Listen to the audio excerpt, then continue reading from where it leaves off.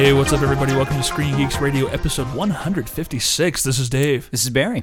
And Ethan was not unable to join us this week. Schedules didn't quite work out. He is living at Fantasia this next couple of weeks, so we're going to try to make it work over the next week or so to get him back on. This week we're going to kind of take stock of the year thus far. What's been good, what's been bad. And really look, has this year been as bad as it's looked like it's been? I think it has, Dave. I really think it has.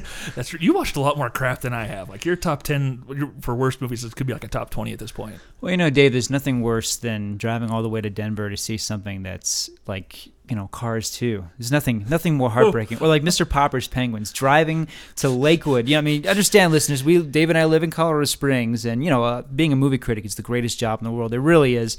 But sometimes, you know, when you get up early Saturday morning, drive about 60 miles to Lakewood to see Mr. Popper's Penguins at 9 a.m. with a bunch of screaming kids, and the experience is just so soul-deadening. That's happened so many times this year where there's been just stinker after stinker. This summer in particular has been bad, but we'll get to that. We'll get there. But before we get to all that fun stuff, let's go ahead and talk about what we watched this past week or so. Sir, anything you want to bring up in particular? I do. I want to talk about John Carpenter's The Ward. Yes? I like this film. I really did. I'm not gonna, you know, say that it's the return to form or it's the next Halloween or even the next Escape from L.A. It's better than Scream 4 for sure. It's better than Scream 4. I really enjoyed this film. There is one scene, I won't reveal where it is in the film, but there is one scene, I saw it with our friend Cody, where we did literally jump out of our seat. It scared us that badly. I thought the performances were adequate, not amazing, but, you know, I got to say, in terms of cinematography and the music score, I thought it was terrific. Like, two of my favorite in terms of the way it was shot and the way it was scored. I love this film. I love the atmosphere of it. We'll get to Sucker Punch, but for me, this is the movie I wanted Sucker Punch to be. Yeah. Initially, I thought the ghost angle was really corny and cheesy, but you know what? The way they wrapped everything up at the end, which, by the way, I did not see coming. Mm-hmm. I was very satisfied with this film, and you know, definitely lower your expectations. Don't expect, you know, Escape from New York or The Fog, but I really enjoyed The Ward. I really did. I do. I still stand by my thought that it relies a little bit too much on jump scares. It does. But beyond that, yeah, no, it's a decent movie. And, you know, I didn't mind the jump scares so much because I thought some of it was genuinely scary. Mm-hmm. There are some movies where they do the shock chord and it's just not scary. But this one actually did scare me a few times. The Michael Caine film, Harry Brown, have you seen this yet? I have not. This is something else. Like, it's so intense and ugly and nasty and violent. And initially, like, it's so shocking to see Michael Caine in this movie. Then you remember, oh, that's right, he invented this genre, the nasty British crime thriller. And he's excellent in the film. The ending gets a little too elaborate. There's subplots about police corruption and a riot that goes on, and there's like this shootout in a bar that goes on a little too long. But the film overall is pretty terrific, and Caine is excellent. This is a really, really solid film, but you got to be ready for something really, really down and dirty and nasty, which it certainly is. One of my guilty pleasures of the week, if not of the year, Marty was in town, my brother Marty, and I wish him luck, by the way. His film Salivate premieres at the Profile on Film. Action on Film. Sorry, the Action on Film film festival in Pasadena, California this coming weekend. So good luck, Marty. Yes. He was in town very briefly. It was a really very brisk visit.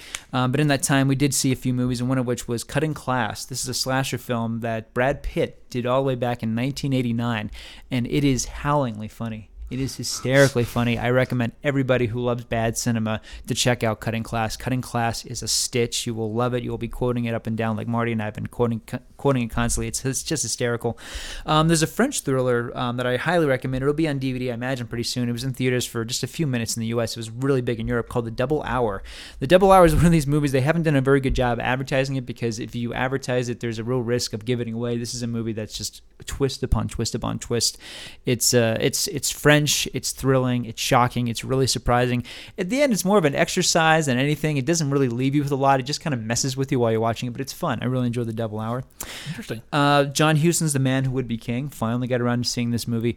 I'll say briefly, in addition to being just a magnificent adventure film, it's wonderful to watch because you do sometimes tend to forget just how great an actor Sean Connery is. Because let's face it, in terms of being a movie star, he's got it in terms of charisma and everything. But his performance in this movie is so good, so rich. And it's so much fun to watch him teamed with Michael Caine and giving such a great performance. These two are so good together in film. It's like, it's a wonder they didn't just make a ton of Michael Caine, Sean Connery movies because they're such a good, I mean, like I'd say up there with like Harrison Ford and Sean Connery, like such a good match together. In terms of the drive, and almost done here, in terms of drive-in movies, Gotta see Race with the Devil. This is a film in which Peter Fonda and Warren Oates are on a camping trip in their trailer. I've heard about this. They stumble across a bunch of devil worshippers, and the rest of the movie is basically an extended chase where the devil worshippers are after them. Completely down and dirty, grindhouse drive-in classic. This movie does everything right. It's strangely rated PG, even though it has one of the scariest final scenes, which I won't give away, but one of the scariest final scenes I've ever seen in a movie. The two performances are great. It's kind of like Easy Rider cross with Rosemary's Baby. How's that for hyperbole? Okay, or House of the Devil. House of the Devil, there you go. It's fun. I really enjoyed this film. And the last two really quick, I'll say Forbidden Planet, one of the great science fiction movies. Never seen it. This is with Leslie Nielsen and Anne Lockhart. Love this film. Just a film rich with ideas and beautiful special effects. Love this movie. Marty actually projected this movie on our ceiling, so it was this really amazing experience to watch it that way. Yeah. And then finally, Zack Snyder's Sucker Punch, which I guess we can wait a little we'll bit. Get there. We'll get there, but I did see Sucker Punch. Didn't you watch the movie that was filmed completely in Colorado Springs too? Oh, gosh. Thank you for reminding me Absolutely. about that. Jeez, Dave. Yeah, another one that Marty introduced me to on a VHS cassette, nonetheless, a film called Elves. Thank you, Dave. It was filmed in 1989 entirely in Colorado Springs. It stars Dan Haggerty, who is probably best known as Grizzly Adams. It's called Elves, plural, but it's actually about one elf. It's this one really bad puppet that is clearly being matriculated by guys who just kind of like shake its hand at certain times. This movie it would be howlingly funny if it wasn't so ugly and tasteless. It's basically about how the Nazis have created these elves to create the perfect human race. If you go on YouTube, and I say, and I wouldn't normally steer our listeners to YouTube just to see a film clip, but this is a very hard one to find. I don't think it's ever been released on DVD. With good reason, I'm guessing? Very good reason. Okay. But there is a clip where you do get a scientist explaining about how the Third Reich did invent these elves in order to create the perfect human specimen, how they have to mate with the virgin in order for, like I'm not making any of this up. And what's great about the scene is that it's an exposition scene, and the scientist is telling it to the hero of the movie while his two little girls are listening to him. It's during Christmas dinner. The guy barges in and wants an explanation. So the camera keeps going back to the little girls, attentively listening to their dad explaining about the Nazi elves. Again, it's not like Cutting Class, which is just hysterical the whole way through. This is one of these movies where it's offensively bad. But you know what? How many movies can we say were filmed entirely in Colorado Springs? And I did recognize a few places, but so now we've got Elves and Strangeland. It's pretty sad. I can't imagine why people don't want to film more movies down here. Our tour, whenever we give the Colorado Springs movie tour, it's going to be the saddest thing. Here's that scene from Elves, and here's that scene where Dee Snider did that scene from. Let's just go to Casa Bonita, folks. Yes, there you go. Let's make a U-turn here. Anyway, what'd you see? Have a piece, please. We started up watching Justified Season 2, which is absolutely outstanding. As much as I love the first season, the second season is really kicking into gear in a big way. Walter, one of my favorite parts, Timothy Olyphant is great in the movie, in the TV show, and it gives me a whole new respect for him. But Walter Goggins as Boyd Crowder is one of the greatest conflicted former villains who might or might not be crooked still that I've seen on TV in a long time. I can't wait to see him. He's actually been cast as a lawyer, I think, in Spielberg's Lincoln biopic. Oh, wow. And he's a phenomenal actor as far as I'm concerned. Anytime he's on the screen, I am glued to what's going on. I absolutely love the man's work. We're catching up on we're keeping up, I should say, with Burn Notice this season. It's a fun show. That's a good show. I like Burn Notice. It is. We'll be talking about that, I think, for next week's DVDs. That's right. There's one thing I forgot to tell you that's coming out, so that's okay. We'll get there. As far as movies go, I guess I'll go to most well-known to least well-known. And when I say that the most well-known movie I watched this week was The Messenger, it's been a week of obscure film. I'll just put it that way. No, wait, is this the Woody Harrelson film? Okay, the Woody Harrelson film. Good, yes. good choice. Yes, yeah. Oh God, not the Joan of Arc movie with Mila Jovovich and Dustin Hoffman. Such a bad sorry. movie. No, The Messenger. I really loved the film. There was just one thing I couldn't get out of my mind. And that's, I think we just finally got the backstory for Tallahassee in Zombieland.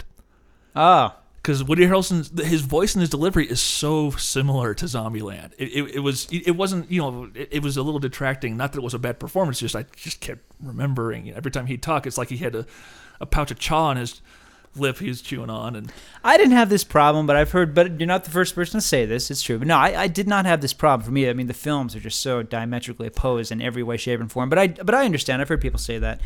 Same thing like I've heard people say they had a problem with some subsequent Christian Bale performances after Batman. They hear the growl. I'm the Batman. Yeah. It was kind of a Lou Rawls Batman. It kind of was. There you go. There you go. I really enjoyed The Messenger. Well, you know what? I don't know that I can say I enjoyed The Messenger because it's not a movie that you really go in feeling good about afterwards. It's a tough one, yeah. But it's incredibly powerful, and it really gives you a whole new respect for an unsung part of our military. Sure. That's a tough job, and it just, wow. It blew me away completely. I like these films that kind of show, different, not only different side of it, but just show different, I don't want to just use the word jobs, but just positions that we have that never get made into movies, and this is one of those. I mean, it really does show like a very tough, very hard, very seldom seen side of the military. It is. Yeah, it was just phenomenal. That's one that's going to stick with me for a while. Oh yeah. I don't know that I need to own it, but it was really good. Next up, I watched Frozen. Oh yeah. The ski lift movie. Yeah, the ski lift movie. This movie reminds me in some ways of Cube in that I think there are about 4 sets total in the entire film. But it tells a complete story, and it's a compelling story, and it's very well done. It's creepy. It's messed up. The moral of the story is buy your lift ticket, people. All I'm going to say. You get to the cautionary tale. You're going to hit a point. You're going to think about halfway through. You're like, you know what? If they would just bought their lift ticket, they'd be so good to go right now. But it's very well acted. I think Shawn Ashmore's in it from X-Men. Yeah. And he's great in it. It's essentially, the very interesting thing is that there's a history between all 3 characters.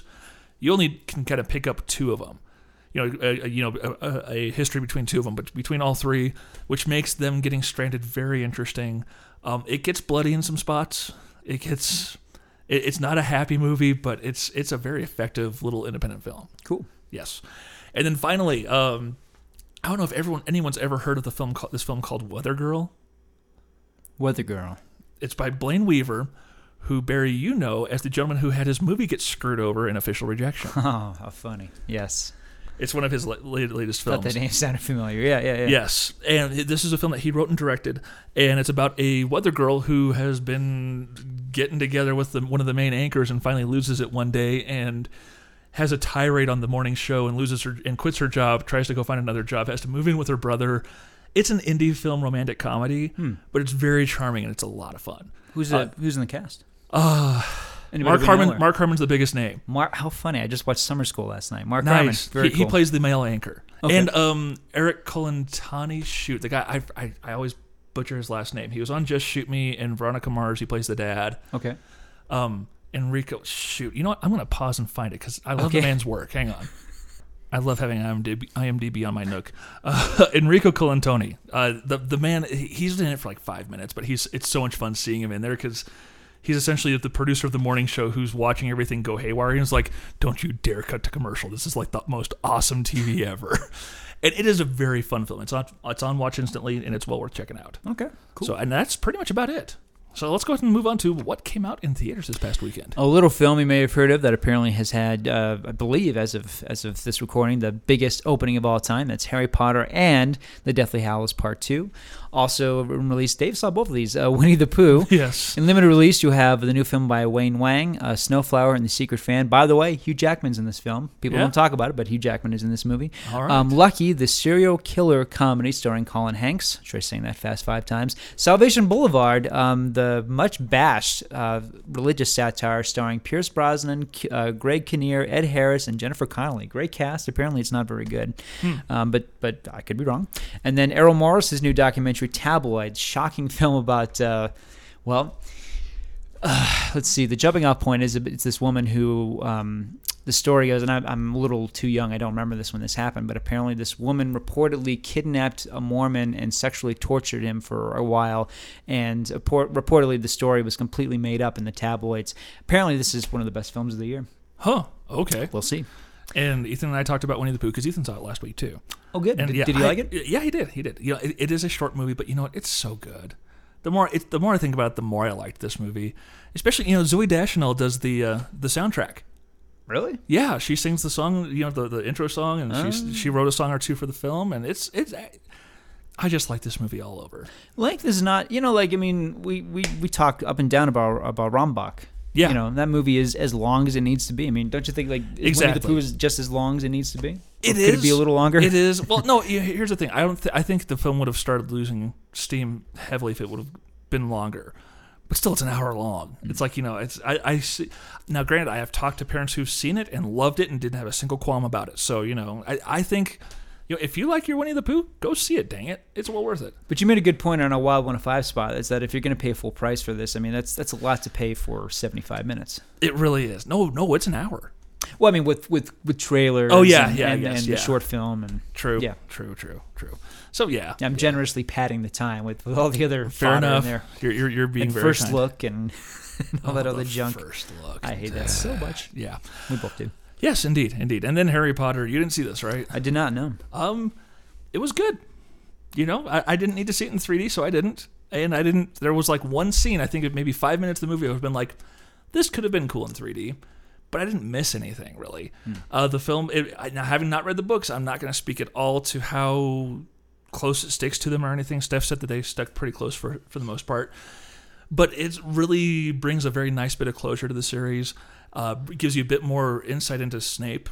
I'm not gonna. If you haven't watched many of the movies, I'm not gonna ruin anything. But showing his true background, where his origins were from, whether he was a good guy or a bad guy, it's just it had a lot of compelling stuff in it. So Alan Rickman has something to do in this movie. Absolutely, he's great in the film. Good. The kids are great. It's the final battle, so there's lots of fighting and people getting killed, and it's fun.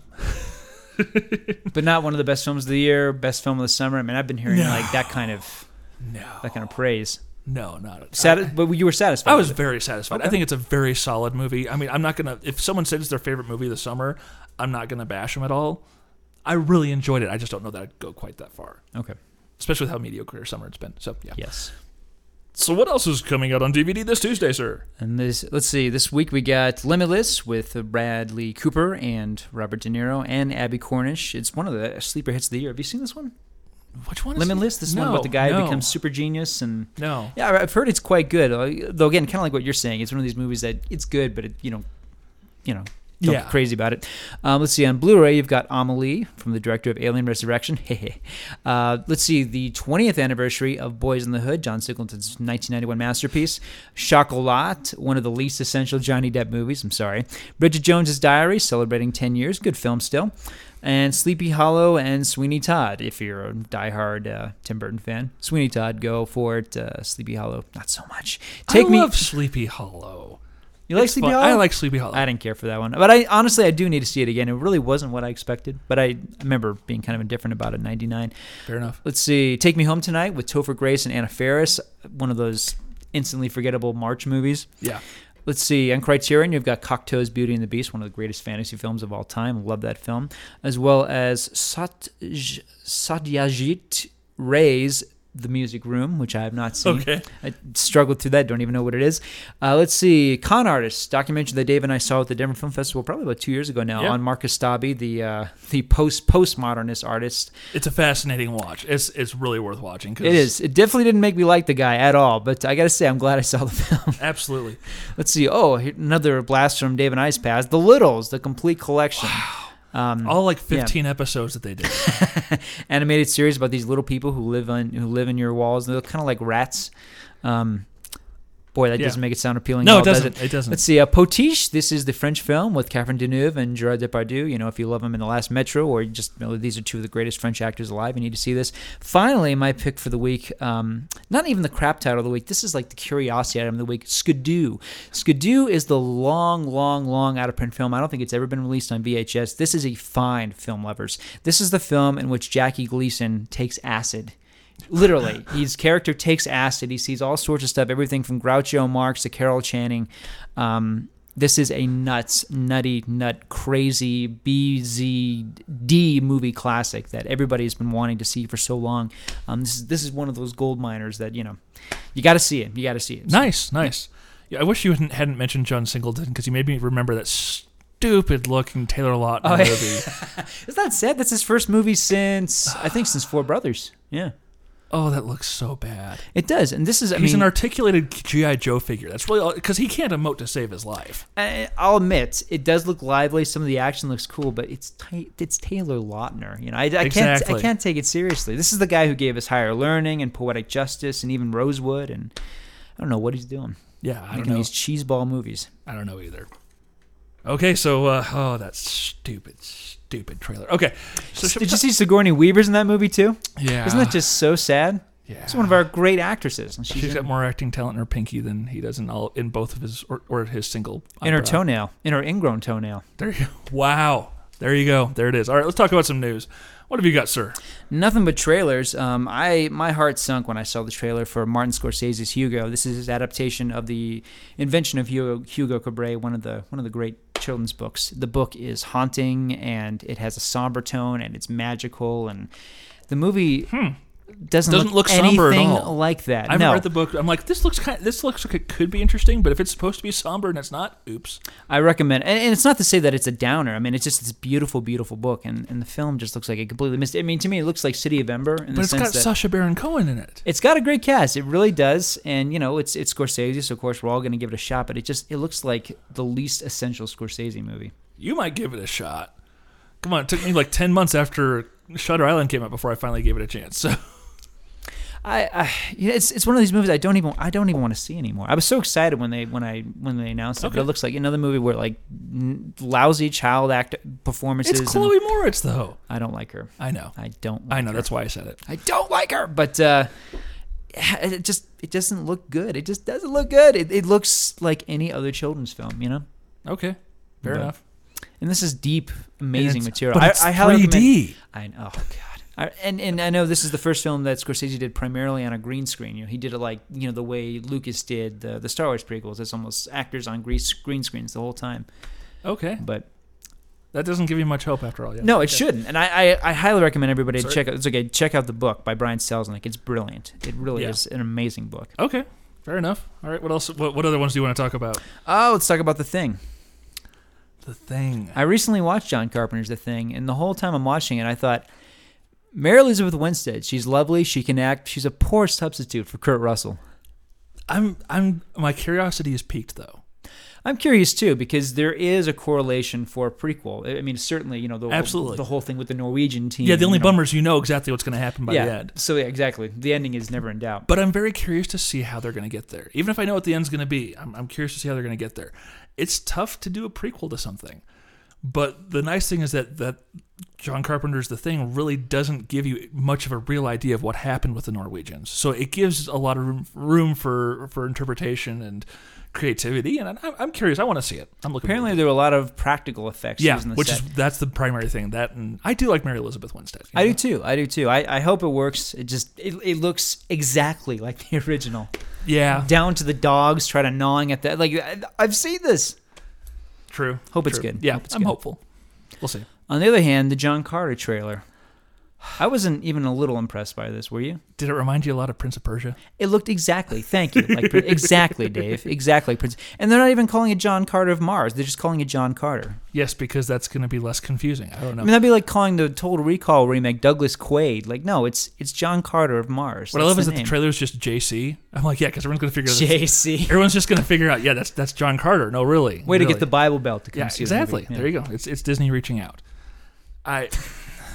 It doesn't look awful, but it doesn't. Just seen it, been there, done that. You know, and this is like one of the. This is Edgar Burroughs. This is one of the great stories. You know, I have John Carter of Mars comic books that are really rich and exciting. This just doesn't look like anything special. Fair enough. But again, it's just a trailer. What do we know? Yeah. Steven Soderbergh's Contagion. Now here's the trailer. This looks promising. Yeah. It really does. I really don't want to spoil much because I'm worried because you know it's being released in September. So it's the question of, is this counter programming or is this a September movie? Yeah. But it's Soderbergh. It's got an amazing cast. It looks like, you know, it could be a follow up to Outbreak for Pete's sake. So I'm hoping it's good. Yeah. There's okay. Yeah. There's hope. And then finally, Guy Ritchie's Sherlock Holmes, Game of Shadows. What do you think? It looks fun. Had I not seen the BBC version of Sherlock, which is on Watch Instantly, if you haven't watched it, you need to. You will be hooked forever. I would be more excited. The first film felt so much to me like it was trying to set up a franchise. So I'm hoping that this thing really picks up steam, because even though the first Sherlock Holmes was very well acted and a lot of fun, I thought the plot was really... I was not happy with the story of the original film. It was kind of... It just felt kind of like one of those felt like Shaggy Dog Scooby-Doo. stories. It was a Scooby-Doo Exactly, plot, exactly. You know, I don't think the supernatural element really works. And it looks kind of like they're going back to it for this one. I hate to say it. Yeah. Although cast is promising, I think Jared Harris is a good Yeah. cast for Moriarty. So Yeah, and Naomi Rapace? Naomi Rapace, yes. Woohoo, I got it right. Yay.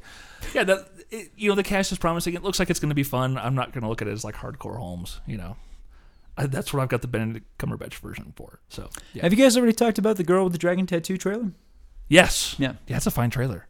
Heck of a trailer, yeah. Yeah, it's I like that it's openly about the feel bad movie of Christmas. Oh yeah, totally. That's a totally. great And it looks tagline. like they're gonna go there. Is what it looks like. Yeah, it's pretty shocking. I mean, you know, they've been talking all along about how they want to make an adult film for audiences this Christmas, and it looks like they've pulled it off. It looks like I they just have. wonder if anybody's going to go. Yeah. I hope so. I don't know. Well, you know, it's and it comes down. It's Fincher, but it does come down to a pretty basic question. I hate to even put it this way, but like, do you want to see a movie that deals with, you know, rape and abuse, or do you want to see The Chipmunks 3? Oh. And we know what our answer to this. Yeah. But we're talking about Joe Movie-Going Public, who has the family from out of town. I'm going to make the equivalency that watching the Chipmunks 3 would feel like a certain scene in the Girl with the Dragon Tattoo. And anyone who's seen the movie knows you know what I'm exactly talking what Dave's talking about. Yep. Okay, that's all the trailers you've got, right? That's it. All right. Sounds like Spike Lee has been announced to direct the Old Boy remake. I'm still not entirely certain how I feel about it. I do like the idea of Josh Brolin taking that character on, because there's no way Denzel was going to do that. There's no way if he did it, there's no way that movie was going to end the same way. I just don't see it happening. It's like I do want to give Denzel credit, because he is a terrific actor. He's done some cheesy movies, you know, like any actor who's been around a long time. You know, sometimes you pick the good stuff, and then you do something like Unstoppable, which is pure Velveeta cheese. But it's not that he couldn't have done it. It's not that Spike Lee couldn't or shouldn't do this. It is a strange choice. This is the first thing that Lee has done since The Miracle at St. Anna. So it. You know, I can't count the guy out. I love Spike Lee. He's only done one movie, and it was Miracle at St. Anna, that I really didn't like. I love his films. I always have. He's one of my favorite American filmmakers, so I'm rooting for him. I'm rooting for the film. But no, I think I'm like you, Dave. It's just like, you know, they did this once. Not only did they do it right, but they did it so well. It's like, this is one of those movies like you really don't feel like they need to. But if you're gonna have someone who's gonna play that Odaisu type character, I really think Brolin's the man for the job. He's proven it. He's willing to take the risks. And it's not to say that Denzel Washington is not a fine actor, because he is. And it's not to say that he hasn't played some pretty despicable people. I mean, even in American Gangster, he's a pretty messed up guy. Right. But this movie goes places that are going to be hard for an American audience to accept, I think. Definitely. No, I'm you know, but you're right. The casting is so good. It is like Jeff Bridges playing Rooster Cogburn. It's just, it's like that's a good idea. That's a good direction. It could work. I hope. We'll see. We have the Evil Dead remake has been announced. We've got a joint statement from Rod Tapert, Sam Raimi, and Bruce Campbell saying, hey, we're doing it, and it's this guy who's never made anything except for this one short film, and I'm a little worried. That's just because they said, well, they watched this short film, and they said, we have to have him to watch this movie. And the Ain't It Cool story actually gives you a link to the clip. And it's a fine tech demo. It's a great special effects reel. I don't see how it translates to Evil Dead, but I don't know. So this isn't like the Joseph Kosinski stuff for Tron 2 that came out of Comic-Con. No. You're not looking at it going, oh, clearly this guy should do it. Yeah, no. It looks like a cool tech demo. I mean, it's amazing what you can do with a small budget with CG these days, and it's pretty stinking good. But there's a big leap between that and Evil Dead. That's all I'm going to say. Do you think they looked at it and said it's because it was shot in a low budget, and look what he's able to do with that? Do you think That's possible. That's possible. Because it doesn't have any it's not the sense of humor or any of the sensibilities involved that say Evil Dead. No, it looks like a low budget cross between The Mist and District 9. Okay. Yeah. It's instead of the aliens, it's robotic stuff. They're not going to take it in that direction. I mean, not in terms of robots, but I mean, like the Evil Dead remake. It is going to be a black comedy, right? They're not going to make this a all-out horror film, are they? I sure hope so. Yeah. Well, we will just have to see. All right, and I've got 2 stories left. The first one, this is kind of bad news. Netflix. A lot of people aren't happy about this. In November, we had a price hike to help offset costs of increased prices of streaming and such. And come to find out that this past week that, hey, we're getting another one in September. And not only are they raising the prices, here's the biggest issue. They're raising the prices, they're splitting the streaming and the DVD off, and they're not giving you a break for doing both. Like, even if it was $1 or $2 a month, hey, look, you've been around for 7 years. Let's see if we can cut you a little break, you know. And the biggest issue isn't that they're saying, hey, the studios are screwing us and we're going to pay a lot of money on this on the streaming stuff in the future, so we need to raise the prices. And there's even a reasonable way to say that. There's, unforeseen rise in operating costs or something like that, or media content acquisition costs or something like that. It's, hey, we're making this the best deal ever. You get to pay an extra $4 a month. Aren't you excited about it? And I just don't get that. What was your reaction when you found out about this? Very mixed, because I think, in terms of this sort of offering, I think Netflix is still top, absolute tops. And I've really grown attached to what Netflix can provide. So on the one hand, I feel like, okay, I'm willing to pay it, because I do think it is so quality and so good for what it is. I mean, I still think we're light years away from how good the streaming quality can really be. I don't know if we'll ever get to that point, because the ISPs aren't going to allow that much streaming to happen. You think we're never going to get to like HBO quality? Never? We're going to end up hitting I think we're on our way to getting caps on how much you can download in a month. Man. Because Netflix at one point accounts for like 80% of the streaming online. Okay. So it's a lot. I mean, the biggest issue is that if you had the one DVD out at a time and the streaming, you were paying $10 a month. Now you get to pay $16 a month, so it's a 60% increase. Yeah, no, it is a lot, and I hope, like you're saying, I hope they can find a way, either down the line or after the controversies kind of subsided, to kind of give a big fat thank you to people who are going to stick around. Yeah, there have been people who have already quit left and right. Oh yeah, people are dropping like crazy, which isn't going to help Netflix in the long run either. Here's the thing, though. I'm not thrilled about it, but at the same time, I wasn't saying, screw you, Netflix, I'm out of here. But I have done something I haven't done in a long time, I don't think ever, is I'm going to look at the other services and see if anything is comparable or to replace my Netflix use. So I went through, and I'm just about done. This article's taking longer than I wanted it to. But I looked at Hulu Plus, I looked at Redbox, I looked at Amazon On Demand, and I really didn't look at Blockbuster Video because I think they're on their way out. So, but still, looking at all those, at some point in time, I think Netflix is still the best deal that's out there, because of what they still offer is still pretty reasonable price wise. I mean, it's cheaper than having cable. It feels reliable in terms of like just getting the stuff to you. I mean, if you, like, for me as a teacher, there's sometimes where I need films and they'll get it to me like in really good time. And we were just talking about like how they've got Uncle Boon May. I mean, I can't get Uncle Boon May from Redbox. I mean, that's a specialty item. Either I pay $29.95 for that from Borders or something, or I can get it from Netflix. I mean, just the quality with the offer just seems to be really, really good. And I am willing to pay a little bit more, even though it's certainly an inconvenience. It is. The thing that was most frustrating to me was that we had the 3 out at a time plan, where we had 3 DVDs out at a time. Yeah. We were paying like $20 a month. I'm like, you know what? We need to cut back some. So I'm going to cut back to 2 DVDs a month. So it was like $16 a month. That's $4 a month. That's a decent savings. Come to find out, oh no, I get to still pay $20 a month. And it's like, it's kind of frustrating. So yeah, I don't think it's complete. In some ways, they should have handled it better. Their PR people need to be shot. Between this and the new website setup of Netflix, which I still think looks like crap, and it's a pain in the butt to get through, I really... and they've said, oh no, we've done research, everyone loves this. I'm like, then how do you expect that for every one person who says they like it, 1,000 people are saying that it sucks on your blog? So they need to look at their PR people and give them at least a good stern talking to. Unless, I'd probably go with new people, but that's just me. The customer service has been pretty lousy. I had an experience with Julia a couple of weeks back where the Netflix just wasn't working, frankly. And Julia called the Netflix people, and apparently, it was just a disaster. She called the Roku people. Wonderful, fantastic, great. It's like top notch. Mm-hmm. Yeah, it's a killer. I don't know, man. They're the top dog, but if they don't work hard to stay there, someone could drop off. I mean, someone could come in. Hulu's probably the closest because they have the Criterion Collection on there. Yeah. But outside of that, their movie selection sucks. Yes. And the commercials are a pain in the butt. Mm-hmm. Which if you had... although I think in the long run, I think as far as content acquisition, I think Hulu is set up the best because those ads are going to help offset the costs.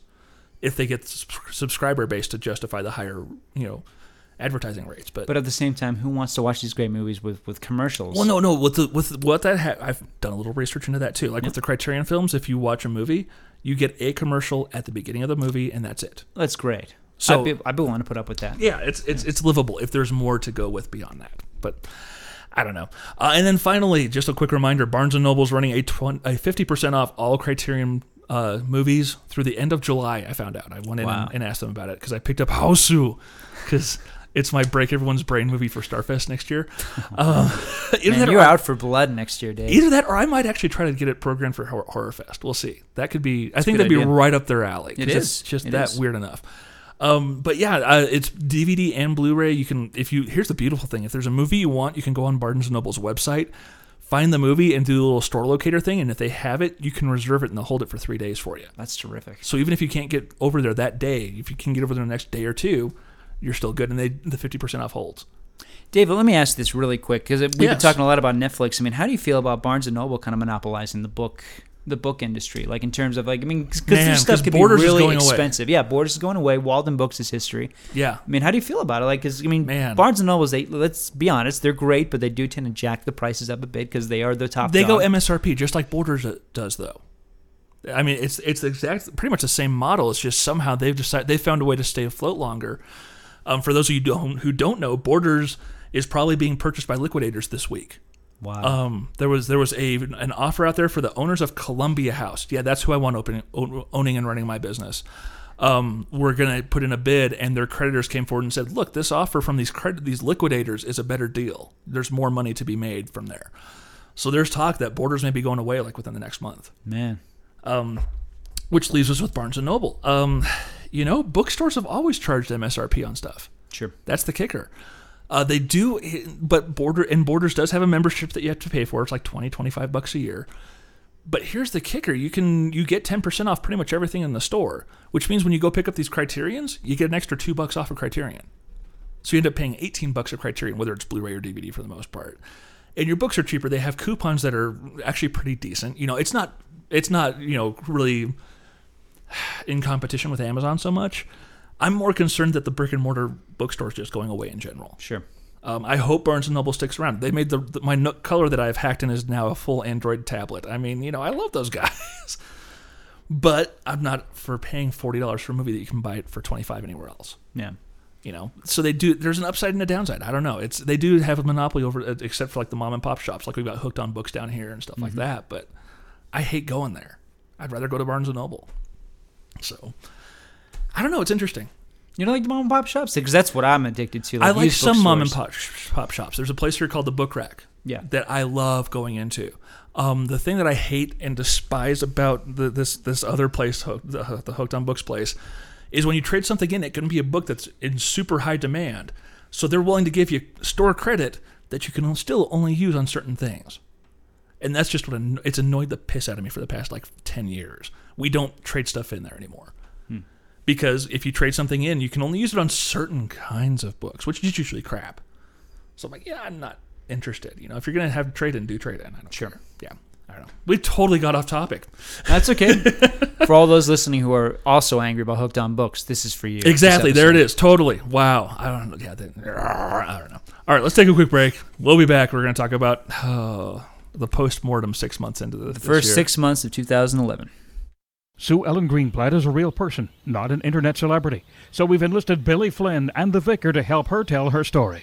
Geek Radio Daily gives me geeky news about movies, new DVD releases, even comics and gaming. Geek Radio Daily makes me feel special. Ah, yeah. Womanly. Yeah. Okay, so the episodes are just 15 minutes, perfect for my commute or for just geeking out while I'm at the office. All in one concise love package. Ooh, the package, baby. Uh-huh. And the best part is that it's a daily cast, so I'm always in the loop. Sometimes I listen to it out of the bath, put on little outfits. It makes me want to invite all my friends over to show how refreshed I feel. A slumber party, baby. What? That's not what I said. Get out the chocolate mousse. Duct tape. Oh, get out of here, you freaks. Geek Radio Daily. One 15-minute podcast provides 15% of the USDA recommended daily allowance of geeky goodness. Subscribe through iTunes or visit geekradiodaily.com.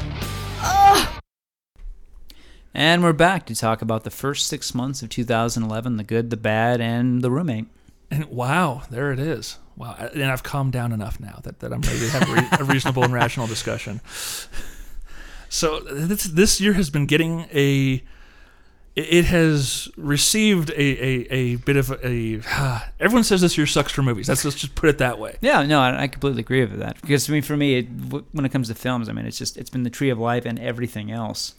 And in terms it's been of a bad summer, especially. The summer, yes, this has been one of the worst summers. I think the last time we had a summer this bad, it was 2004. I mean, any time you have the Chronicles of Riddick, the Stepford Wives, and Garfield opening on the same day, yeah, that was the summer of 2004. And I've never thought Spider-Man 2 was the ultimate masterpiece. Although good film, but like not as good as everybody said it was. That was the summer. Let's see, that was one of the Harry Potter movies that I didn't particularly care about. And that was the summer of Morgan Spurlock with Super Size Me. I thought that was just one of the most underwhelming, most forgettable, useless summers. And for me, this summer's been much worse. In fact, I think other than The Tree of Life and just a few titles, I think this is really one of the most just useless summer movies. I found a way. I eked out a top 10 list for the so far this year, and that was because of a movie that came out this past weekend, and that was it. And I can guarantee you right now, probably half of these at least will not be on my list at the end of the year. Mm-hmm. At least I hope not. I hope we get better movies. Yeah, likewise. I've only got 5 movies on my absolute crap list. Okay, but you've got more. Do you want to start that. with the uglies or no? Yeah, I get about 12 on mine. But do you go first, sir. We'll trade off. I'll chime in every once in a while. So start with the uglies. Yeah, sure. All right, least favorites. Some 10 or start with the top. Whatever, because I don't have mine numbered at all. Okay, so however you want to do it. Mine really isn't numbered, really, but yeah, I don't think there'll be a worse film this year than The Roommate. I hope not. Also in the running, Sucker Punch, the Zack Snyder film, which we'll talk about in just a sec. But yeah. So no, let's talk about it. Let's now. talk about let's just Sucker get Punch. it over with. Okay, you saw it. I finally did see it. Yeah, and it was hard because the friend of mine, I'll just say it's Cody, my buddy Cody. He loves this film, and he loaned me his personal DVD copy of it. And I just from the first scene this movie lost me. And here's the thing. I mean, we could talk about how. Now, did you watch the director's cut or the theatrical cut? I believe it was theatrical cut. Okay. So forgive me if I'm missing some. No. I've heard that the director's cut's better, but haven't been willing to give it a shot. Like this movie bottom line, I never felt anything for anybody or anything on the screen. The opening scene was like the Guns N' Roses November Rain video. It's just this, it's a series of imagery. Like it's literally a music video. There's no dialogue, and it's all this bad stuff that happens to this young girl. And the whole thing, it felt so overly staged. It felt so MTV. It was just so silly and overproduced to me. And the whole thing was like that. I never connected with anybody. Whoever thought that Carla Gugino, who is really a good actress, needed a Polish accent for the whole movie? That was a bad decision. A bad Polish accent. I mean, we're talking Teddy KGB bad. Yes. The main villain, I believe the actor is either Oscar Isaac or Isaac Oscar. I think it's Oscar Isaac. He played Prince John in the Ridley Scott Robin Hood, which I love very much. His performance in Sucker Punch was so bad. So embarrassingly bad. Emily Browning, who is a lovely young woman, beautiful. No, that's not a good performance. She just mopes, and I mean, it's just I never connected with her or any of the girls who all felt like. Everybody says how this movie is kind of like, Zack Snyder's boy fantasy or, his 13-year-old fantasy. To me, this movie was made to sell T-shirts at Hot Topic. That's the kind of film this is. It's just so contrived, so stupid, so like it was just such a stink bomb. And the ending, I mean, like you and I called it months ago that they were going to steal from Brazil, but the ending keeps going after the big reveal, and it just I guess they were trying to soften the ending somehow with the whole John Hamm thing, but.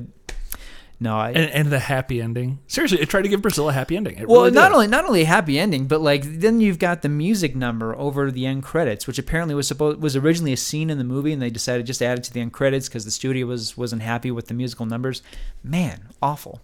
I think I left as soon as the credits started.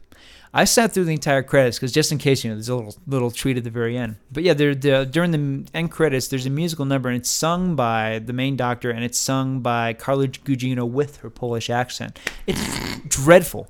This movie is so bad. And like I was telling you before the show, there was a recent article, I think it was the New York Post, where a critic actually went to bat for this movie and said, this is one of the most misunderstood films of the year. This is actually a film about female empowerment. And here's the thing, Dave, like whether it's female empowerment or not, it's still bad. It's still bad. I don't care if this, like, look, everybody has a different idea what female empowerment is. And no question, if women feel empowered by, dressing up in little Catholic school uniforms and holding Uzis and shooting an undead Nazi, and blowing up dragons or whatever. I mean, if that is, someone's idea of female empowerment, great, good. Just like... It's actually because Scott Glenn was in it. That's why it was female empowerment. Well, it's like, and not to get on this track too much, but like, when the women's liberation movement happened, like some people were going, women burning their bras in Times Square, that's not really female empowerment. Other people were saying, like, yeah, that is female empowerment. So obviously there's no like clear definition of what that is. And being a 34-year-old male, what the heck do I know about female empowerment? But all I'm saying is like, whether this movie is pro women or really if it is the most misogynist movie in the world, which I kind of lean towards that argument more, it's still garbage. I think this movie is such garbage. And I got to give Snyder some credit. Like, I pick on Watchmen a lot because it's not the movie I wanted, and I don't like to go in that direction because I don't like that whole fanboy rhetoric, like it's not the comic book. And I do want filmmakers to make their own movies, but I just didn't like Watchmen. But I got to give that movie some credit because there is great stuff in Watchmen. But I mean, to me, this is kind of like when Tim Burton cashed in his Batman chips and made Mars Attacks, and he made like the most self-indulgent movie ever. But I like Mars Attacks. I love Mars Attacks. Yeah, I think Mars Attacks is a good movie. For me, this movie is like Zack Snyder's id just unloaded, and it's stupid. Yeah. It's just so stupid. Yeah. Okay. Shall we move on, sir? Let's move on. That was on my list, too. So, all right, well, also pretty clear to the top, although a better movie than Sucker Punch would be the third Transformers movie. And, we've talked about, the ending. It's not on my list. The ending is so eventful that, you almost do want to let the movie kind of off the hook. I can't, because the first 90 minutes of this movie are so wretched. Ken Jeong was amazing in that movie. Ken Jeong is becoming the Geddy Watanabe of his generation. Just again, Geddy Watanabe, who played Long Duck Dong in 16 Candles, and also he was the guy in Gremlins 2. Go, you need a camera? I am a camera. Ken Jeong is that guy. He was in UHF too. Yes, he was in UHF. He was in Vamp. He was like the go-to guy for like ugly Japanese stereotypes. And Ken Jeong is becoming that. So congratulations, Ken Jeong, for passing the torch. I hated him in the movie. John Malkovich, Frances McDormand. Like these are capable actors. Even Patrick Dempsey, who I thought had arguably the most interesting character in the movie. I mean, he had some embarrassing stuff towards the end of the movie. I felt this is a good actor. But why are we surprised? Because good actors tend to sink in these movies. And Rose Whittington, was it Rose Whitley? The actress. The legs and butt. Thank you. Yeah, the supermodel turned actress turned supermodel. She has a few scenes in this movie where like the world is exploding around her and she just has this dumbfounded look on her face where the camera just slowly pans around. I was just in hysterics. I just never thought she was that hot, but okay. Yeah. Terrible movie. Okay. And I know well it's better than the second one. Well, it is. Anything is Big Mama's House 2 is better than the second one. Anything is better than the second one. And let me be clear, because it's not on my worst of the year list, it's not going on the best of. It's just, it was good enough to keep it off the crap list. All right. I didn't even think it was good enough, but I do think Sucker Punch and Just Go With It and The Roommate were so much worse, which is saying a lot when you could have movies that are worse than a Michael Bay Transformers. That's because you movie. haven't seen Red Riding Hood yet, sir. I have not seen Red Riding Hood yet. No, you need to, because it is the twilight of fairy tales. The twilight of fairy tales. Oh, it is so colossally bad. Gary Oldman, I felt so bad for Gary Oldman in this movie. Isn't it awful when you get these great actors doing these movies? Because, you're talking about Gary Oldman. Like, when I watch Frances McDormand in Transformers, like, when she's having a scene, with Optimus Prime, like, how the mighty have fallen. This is the star of Fargo, people. This is an Academy Award-winning actress. What is she doing in this movie? Yeah. John Turturro, what is he wasting his time with these movies? Malkovich was the biggest waste, I thought. It was sure. What? It was an embarrassing... He was doing Jake Jabs or what? Yeah, it was an embarrassing, stupid role, and he couldn't bring anything to it because there's nothing to bring to this. Yeah. But Red Riding Hood. Steph wanted to watch it, so okay, we watched it. I don't blame it. I wanted to see it too. It looked interesting. Amanda Seyfried. The only thing that was interesting was how bad was it going to get, and it is on Twilight levels easily. Ugh. That's so sad. I think I'd rather watch Twilight again. And this is another question on how the mighty have fallen. Catherine Hardwicke. I mean, her first movie, 13, is great. Yeah. And then even and then what else has she done that was good? I mean, Titus. No, she didn't do Titus. She didn't? Okay. No, that's Julie Taymor. That's right. That's okay. But no, Hardwicke, I mean, she, her first few movies were very good and promising. And, after Twilight, it's why is she... Anyway. Paycheck. Amanda Seyfried. As Steph likes to call her, old fish eyes. Aww. I think she's beautiful, but like she can act. I mean, even Not in this movie, she can't. That's a shame, because even in Jennifer's Body, she gave a great performance. Have you seen Jennifer's No. Body? She like acts circles around everybody in the movie, but of course it's easy When Megan Fox is your when Megan Fox is competition. the star. Then yeah, all right, Come on. all right. Okay, further going down my list, Ron Howard's The Dilemma came out in January. No question why. Even with Winona Ryder and Jennifer Connelly in the cast here, this is it's the worst movie that Ron Howard's done. He's done some great comedies too, and this is not a return to form for him. Speaking of a bad return to form in terms of wanting to go back to comedy, Tom Hanks is Larry Crowne.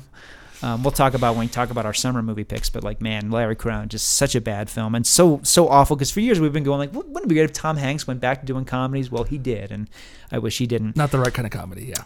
No. Let's see. And the rest, the rest of my list, it's like it's stinkers, but like There's only one that was oppressively bad on my list, and that was Paul. Okay. And I need to make a little clarification here. I have softened my stance somewhat on Paul. Not saying it's a good movie. I'm going to go fully on board with Ethan that it's just so wrong-headed. It's so poorly executed. It's just such an awful movie in general. I happen to pick out the one part that really hit me personally. But the rest of the movie is just as bad as how it treats religion. There's no good part to this movie at all whatsoever, except for like the first 5 minutes when they're running around Comic-Con. Outside of that, god-awful movie. So yeah, that's the only other movie that's on my really, really, really bad crap list. The Mechanic was bad, but I don't know if it'll stay on my top worst of the year list or not. Okay. Yeah, pedantic, bad, awful, worst Jason Statham movie outside of like the side of like In the Name of the King. Okay. Wow. Yeah. You went to Uwe Boll, man. Wow. I did. Man. I did. Well, let's see. The rest of it's a lot of movies that came out in the last couple months. Mr. Popper's Penguins, which was not Jim Carrey's worst movie. I mean, I think he's done worse films, but it's just, again, How the Mighty Have Fallen. And it's almost 2 hours of poop jokes. And, it's idiotic in terms of its plot. But, I mean, when I think of the movie, all I can think of is Jim Carrey holding each of the penguins over the toilet so they can poop in the toilet. I mean, that's one of the highlights of this film. That's the kind of movie we're talking. The best thing about the movie, it's not in 3D. Green Lantern, which I know you liked a lot more than I did. And no question, it's a lively movie. It's not a boring movie. It's entertaining for as far as that goes. But I thought... It's still a failed missed opportunity. Just stupid movie. Just a childish movie. And not, and like these comic book movies don't need to be childish. They can be really great mythological updates, Ah, crap. That's okay. And that's Steph's phone. Yeah, sorry about that, folks. Green Lantern, it was definitely a missed opportunity to be. Yeah. Very much. The bummer is that they've set it up that if they did a second movie, I think it would be amazing, but who knows if it's going to get to that point. I'm kind of doubtful. Well, yeah. I mean, there's been word that there's going to be a sequel, but I can't see that. Yeah.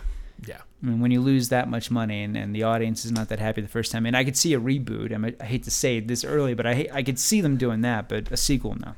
Okay, fair enough. All right, anything else, or we need to move on? Because the rest of it's just like Pirates 4, Marge Needs Moms, stuff, Cards 2, just stuff that's it's not bad per se, but it's just disappointing and just really uninspired. Fair enough. Okay, should we get to the good stuff?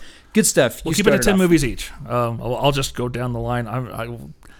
We'll just say Tree of Life for both of us because, you've heard we went ad nauseum on that one pretty well. It's amazing. For me, let's see, what's one that I'm going to put on the list that maybe you weren't?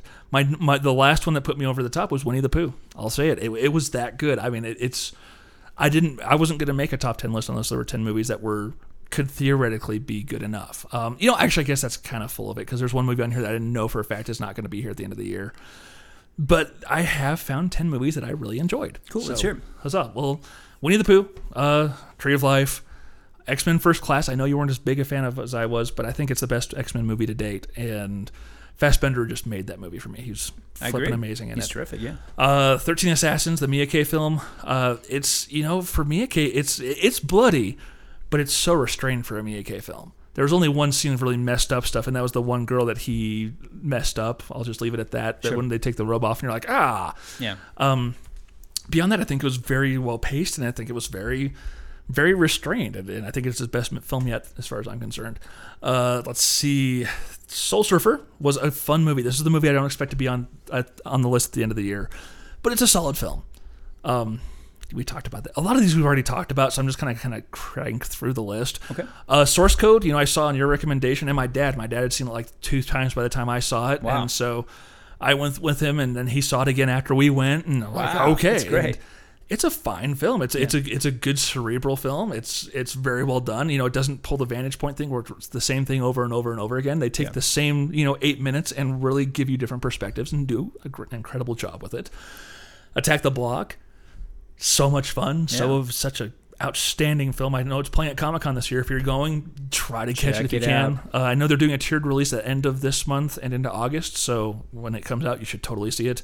Insidious, I loved. So much fun. Tree of Life we've talked about. The Man from Nowhere, I think it actually came out last year, but I saw it this year, dang it, and it's a fine film. And then I Saw the Devil, which was also we've talked about ad nauseum. So there's my 10 right there. Okay, well, I'll go through mine too. Yeah, Tree of Life stands out so tall from everything else. It really is Tree of Life and everything else. I think so, and it's probably going to be like that for the rest of the year, though you never know. This fall looks fairly promising.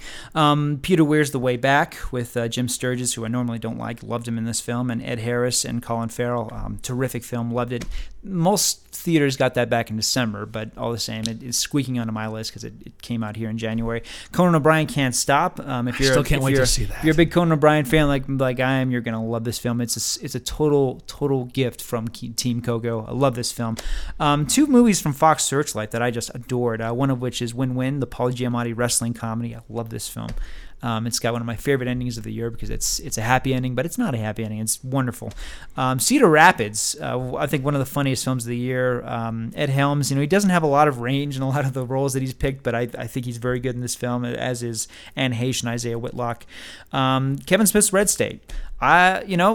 Not a perfect film. It's got some problems, but I think it's one of the most powerful horror films I've seen in a while, and I've not been able to stop thinking about it. I love the performances. I really admired this film a lot, and and I'm sure we'll talk about it more when Ethan's on. He just saw it recently.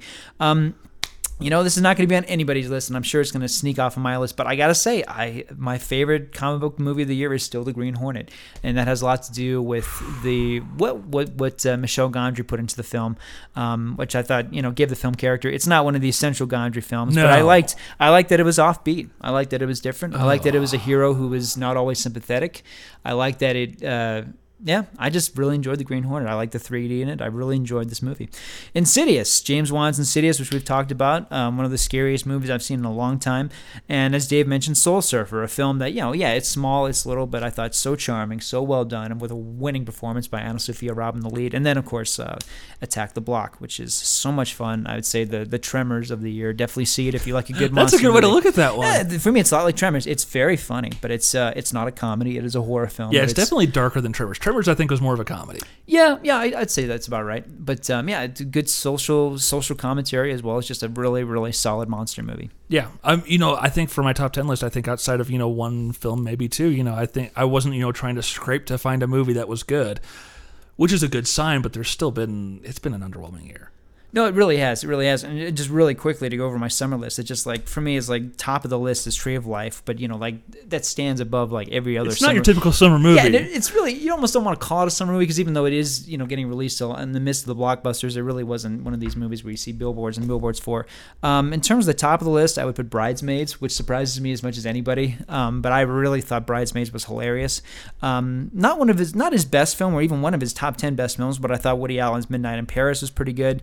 And then movies that I thought were very good. For me, they fell short of great, but they're very good movies. For one, J.J. Abrams' Super 8, which I've got a lot of problems with the ending of that film. I think the ending is a near disaster, but there's so much about the film I really did love. And as you mentioned, X-Men: The First Class, Fassbender's great. The James Bond feel of it is great. I mean, it's a very good film. I have problems with the film, but it's a very good movie. The rest is just disappointments: Hangover 2, Pirates 4, Cars 2, Thor, and then you get down to the evil triumvirate, which is Green Lantern, Larry Crown, and Transformers 3. And as I told you earlier, Dave, I'm hoping Cowboys and Indians could save this summer. Aliens, thank you. Cowboys and Aliens. I'm hoping it's going to be amazing, but who knows? Fair enough. So I'm not pronouncing it the worst year ever, but it's not been off to a great start. However, when it's been good, man, this is the year Tree of Life as far as I'm concerned right now. But yeah, it's too early to call it the worst year ever. And they do tend to save the great stuff for November and December. Yeah. So there's a chance. At least we're not saying that Sucker Punch is the best movie yet so far. So, it hasn't gotten that bad. Yeah. Because I remember, like, what was it? I think on Jon Stewart's The Daily Show, I remember one year he was making a joke about, like, what the best films of a year were, and it was, like, January. And he's like, well, it's early, but I'm going to say Snow Dogs, best film of the year. Nice. So, like, yeah, I don't think we've gotten to that point yet. No, not at all. Not at all. All right. Well, shall we move on to what is coming out in theaters this weekend? The much hyped, and you know what? Let's hope this is a good comic book movie. Captain America, the First Avenger. This is, of course, stars Chris Evans from Joe Johnston, director of The Rocketeer and Honey, I Shrunk the Kids, 2 of my favorite summer movies. So I'm hoping this is going to be good. Great cast, but I mean, was this the 4th or 5th or the 6th superhero comic book movie of the year? I don't know. Yeah, it's a lot. It's up there, so I think there's some audience fatigue, but let's hope it's good. No Strings Attached 2, Friends with Benefits. This time it's Justin Timberlake and Mila Kunis standing in for... You went there, sir. It looks like the same freaking It movie. does. And No Strings Attached wasn't good. Even though it was Ivan Reitman, it was a lousy film. Yeah, I won't be watching it. No.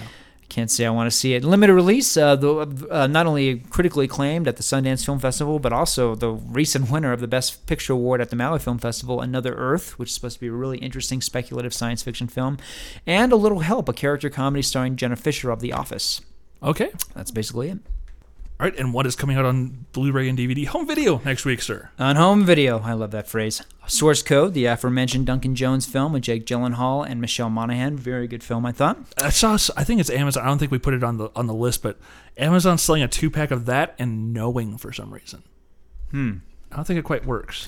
I'm someone who liked Knowing, but I understand how that double feature would really make people upset. Yeah. And confused. So, yeah. Sorry. Okay. No, that is very peculiar. Trust, the David Schwimmer directed film about a sexual predator starring Clive Owen. I've heard very good things about this tough-looking movie, but So he's going a different direction from Run Fat Boy Run. just a little bit, yeah. But it has gotten some good reviews, although most people say it's a hard one to watch. Okay. Really ugly subject matter. Let's see, Dylan Dog, Dead of Night, the non-Superman film for the wonderful Brandon Routh. What was it? It was the current issue of Film Comment that I brought here that has the beautiful picture of Tree of Life on the cover. They talk about how the film it's kind of a movie you watch and you see it's a miss, but there's great stuff in it. Apparently Peter Stormare plays a werewolf mobster. Okay. So there you go. I'm interested. I'll see it at some point. Yeah, it looked very unusual, in terms of just an outright horror comedy. So Yeah, we'll see. Give it a shot. Let's see. Ironclad, the James Purfoy, Paul Giamatti sword and swashbuckler movie. This is the one I just remember Paul Giamatti being on Conan, and he's got this crazed, intense, screaming face while he's wearing this crown. Not going to be in his Oscar reel, but that's okay. Life During Wartime, finally getting released on Criterion. This thing came out quite a while ago. This is the Todd Solondz film, the sequel to Happiness. And it has everybody from not John Lovitz, I'm sorry. It's Paul Rubens standing in for John Lovitz. And I'm just going to stop there because I can't remember anybody else in this movie, but Paul Rubens is in this film. I've heard very mixed things about it. But so Pee-wee made it to Criterion. Pee-wee did. Hey, right on Pee-wee. But no, I know Ethan loved this movie. My brother Marty was kind of on the fence about it, but it divided critics, but some people put it on their best and worst list, so we'll see. Okay. Let's see, Supernatural, the anime series. Yes, this is essentially, for some reason, a Japanese company decided to make an anime of Supernatural that, for a lot of it, rehashes the first season in half-hour episodes. And the dub is very interesting because they actually got Jared Padalecki, the guy who does the voice, who's Sam, to be in it. But Jensen Ackles isn't the voice of Dean until like the last 2 or 3 episodes, which is kind of odd. But yeah, I've heard interesting things. I'll check it out. Yeah, it's an interesting idea. On Criterion, you got Akira Kurosawa's High and Low, one of his greatest and definitely one of his most unusual and offbeat thrillers. Yeah, it's a wonderful film. And it's coming out during the sale. Wonderful. So barely, but it's coming out during the sale. So $20. Oh wow, yeah, that's an excellent deal. Let's see, Justice League Season 2. Yes, the animated series. It's finally, the first season came out on Blu-ray like a couple of years ago or something, and they're finally coming out with the second season. Wonderful. And then one that you just threw out to me a second ago, the Burn Notice movie. Tell us about this. Yeah, The Fall of Sam Axe. It's a Bruce Campbell movie, people. That's all you need to know. If you watch Burn Notice, though, it is his character Sam Axe in his final days as a Navy SEAL, what got him out of the military, and it's just a fun movie. It's Campbell's doing great work in it. It's definitely well worth watching. Excellent. No, Yeah. that's exciting. I didn't know what that was, so you told me. Let's see. On Blu-ray, two of the best films from John Landis, Blues Brothers and Animal House, although my favorite of his is still coming to America, but I love I those thought you were two going to anyway. say Blues Brothers 2000. No, I saw that in the theater, and I So did I. wish I hadn't. The car crash was the one part that was worth watching. It was remember like the car 250 crash? cars crashing. You know, I love the musical numbers. I really did. They just belonged in a much funnier, much better Yeah. movie. And, you know, doing a Blues Brothers movie without Belushi, that's a mistake right there. Yeah. Let's see. Also, Paul W.S. Anderson's Soldier, which I believe is the highest paycheck that Kurt Russell ever got for a movie. He got $15 million for that because it was right after Breakdown. And I think he got paid $1 million per word that he actually utters in the movie. Do you remember? Like, there's almost no dialogue. I in haven't his seen part. the movie. All I know is You haven't seen it? I know Harry Knowles takes a baseball bat to this movie because he's read the original script and was like, this should have been an amazing movie. And instead we got something by Paul What Script Anderson. Paul, you know, he can direct, but it hasn't worked out for him. It's for the why I don't last want to see Three 10 Musketeers. years. No, I don't want to see that either. No. Let's see. Also on Blu-ray, two other winners. Dante's Peak, the other volcano movie that came out within a few months of each other. Remember, it was Volcano with Tommy Lee Jones. Volcano was And so bad. Remember that? Yeah, it looked like they were falling into like a vat of glowing cheese dip. So bad. That was with Tommy Lee Jones. And then Dante's Peak, which I've actually never seen, to be honest, which is with Pierce Brosnan, but it was also something. Neither with have I, Flair. but Volcano turned me out to Volcano movies so bad. I was It was not so interested. stupid. Not Such interested. a bad movie. And then finally, speaking of other movies, the other Mars movie, Red Planet with Val Kilmer. Because remember, it was Mission to Mars and then Red Planet. Wow. And I thought Red Planet was actually a little bit better. I don't think I saw either one. Red Planet, it's a junky B movie, and it's disappointing because they get to Mars and there's no aliens. Sorry, spoiler, but there's no aliens in Red Planet. It's just like Because his name isn't John Carter. Exactly. And you know what? The other Mars movie that came out the year after, I thought John Carpenter's Ghost of Mars, the best of the Mars movies, because it was a junky B movie, but at least it knew what it was. But like Mission to Mars, I think Brian De Palma wanted to make like 2001. There's some good set pieces in the movie, but it's a stinker of a film. Fair and enough. Red Planet's nothing special. Okay. That's it. All right. Well, wow, we're cranking through this episode pretty well. We do have an email to read from Superfan Mark Smith over Superfan at Mark Smith. who has recently, as of a little bit after Starfest, has one of the main contributors over at twistedgeeks.com. Wonderful. So go check his stuff out. Yes. He's got Good a really writer. interesting review of Tree of Life as well as some other films. Because, you know, it's not like we love Tree of Life or anything Tree of Life. Because Tree of Life is a Tree of Life-ing kind of Tree of Life movie. Okay. Yeah, Dave, I think we need to hear different views and different takes on it and different points of view on this film because it's going to divide people. People see different things. This movie's a Rorschach test, you know? People are going to bring different things to it. It is. Okay, so now I'm reading an email here. Hey guys, this is Superfan Mark, and after listening to your newest episode, I have some things I want to say. First of all, I loved your discussion of the Tree of Life. My only issue is that I wish you would have talked more about it. Okay. I'm not positive, but I'm sure you guys spent more time discussing Michael Bay's new cinematic abortion than you did on Malick's newest masterpiece. I think you're right. Anyways, I also loved your discussion on the Criterion films, and my favorite Criterions in terms of films and extras include Hoop Dreams, Videodrome, an amazing Blu-ray, Brazil, Repulsion, and my all-time favorite Criterion release is The Thin Red Line. Those are off the top of my head, as I'm sure I'm forgetting some. As for ones I want Criterion to release, the movie I can't believe they haven't got a hold of yet is the original Rollerball, which I know I talked to Barry about at Starfest. Yeah. The remake shouldn't taint its legacy, but I'm sure it has. But this film was so far ahead of its time, and the DVD release was terrible. Other films that come to mind is Zodiac, which is Fincher's masterpiece, and the Blu-ray is out of print, so it'd be great. And I have to agree, the Blu-ray of the director's cut is amazing, and the DVD is too.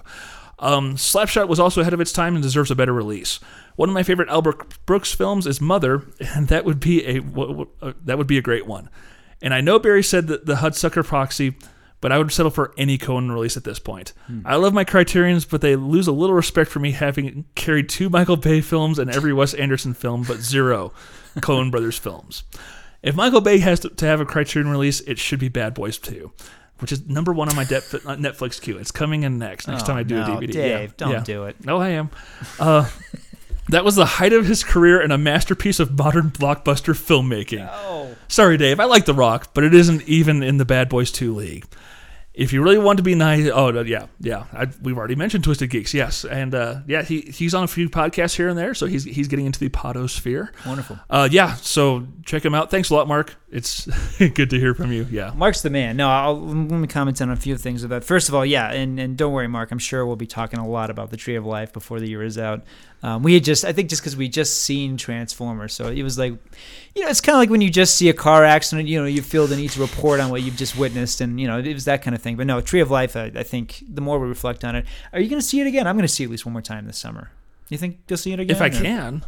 I'm planning on seeing at least one more time. I mean, it's probably, is that at theaters yet, or is it nope, still? It's still playing. It's still doing really well. Thin Red Line. I want to comment on the Criterion. I did not mention this before, and I wish I had. And you reminded me of this, Mark. The deleted scenes on that on the Criterion are really something else. Are they? There's I haven't dug through it yet. There's a scene with George Clooney and Adrian Brody, and I remember seeing pictures of the scene when it was shot. But it's like it really ties up the whole subplot about not Adrian Brody. I'm sorry. It's George Clooney and Ben Chaplin. The whole subplot about how Ben Chaplin is fantasizing about his wife during the war. Then he finds out that she's wanting to leave him. And there's a really long and great scene between Clooney and Ben Chaplin that ties up that subplot. You see the scene with Mickey Rourke that was not in the film. You see a little bit more of Adrian Brody. I mean, the deleted scenes are great. They really give you an idea of what the much longer film must have been like. So that was really exciting. And yeah, no, thank you so much for that. That was real food for thought. Mother, interesting choice. I've seen Mother once, and I liked Mother. Mother's a good film with Debbie Reynolds and Albert Brooks, because I know Ethan mentioned Defending Your Life, which I love. But Mother was good, too, and having a mother who can be a little overwhelming at times, I've really related to that film. So fair enough. Good choice. Fair enough. Right on. And if you want to shoot us an email, by all means, do. We'd love to hear from you, read it on the air and everything, discuss it. You can email us at podcast, Barry, Dave, or Ethan, all at screengeeks.com. You can also leave us a voicemail at 719-695-0706. Hey, look, it's 2 weeks and the phone number hasn't changed yet. Woohoo! Yeah, no, I've got this number like forever now. So we are done. We've gotten off the carousel of rotating and revolving voicemail. If any numbers. of you want to give us drunken prank calls too, we'll take that too. I'm tempted because Dave and I, you've listened to the show. We've got awful sense of humor. We'll laugh at anything. Yeah, so just about. If you want to leave us the worst like drunken 3 a.m. phone call, I don't know if we'll play it on the air, but we will listen to it. So. Well, I'm tempted. I haven't decided yet because I haven't come up with a prize, but I've been tempted. Right now, if you call, it's like, you've reached Screen Geeks, and that's like it. Leave a message. I'm tempted to run a voicemail contest. Like, who gives us the best message? Yeah, I'm not sure what we can do yet, but I'll figure something out. Maybe I'll get a Blu-ray that I can send to someone or something. And we got content coming up on the website. We've been a little slow right now, but we do have some content coming up. Dave is writing. You're writing your article on Netflix, going a little bit more in depth. Yeah, good stuff. But yeah, it's good times. We have fun. We should be back on track. Life is a bit easier now that I'm not running around to other parts of the country and stuff and what have you. So, well, the recent episodes are up on Facebook. Just for those of you who've never listened to this before, the recent episodes are up on Facebook, but they will be on the site. They should be on the site this week. Yes, cool. Yes. So, until next week, I'm not sure how we're doing it next week, but it'll be interesting. Until then, this is Dave. This is Barry. Take it easy.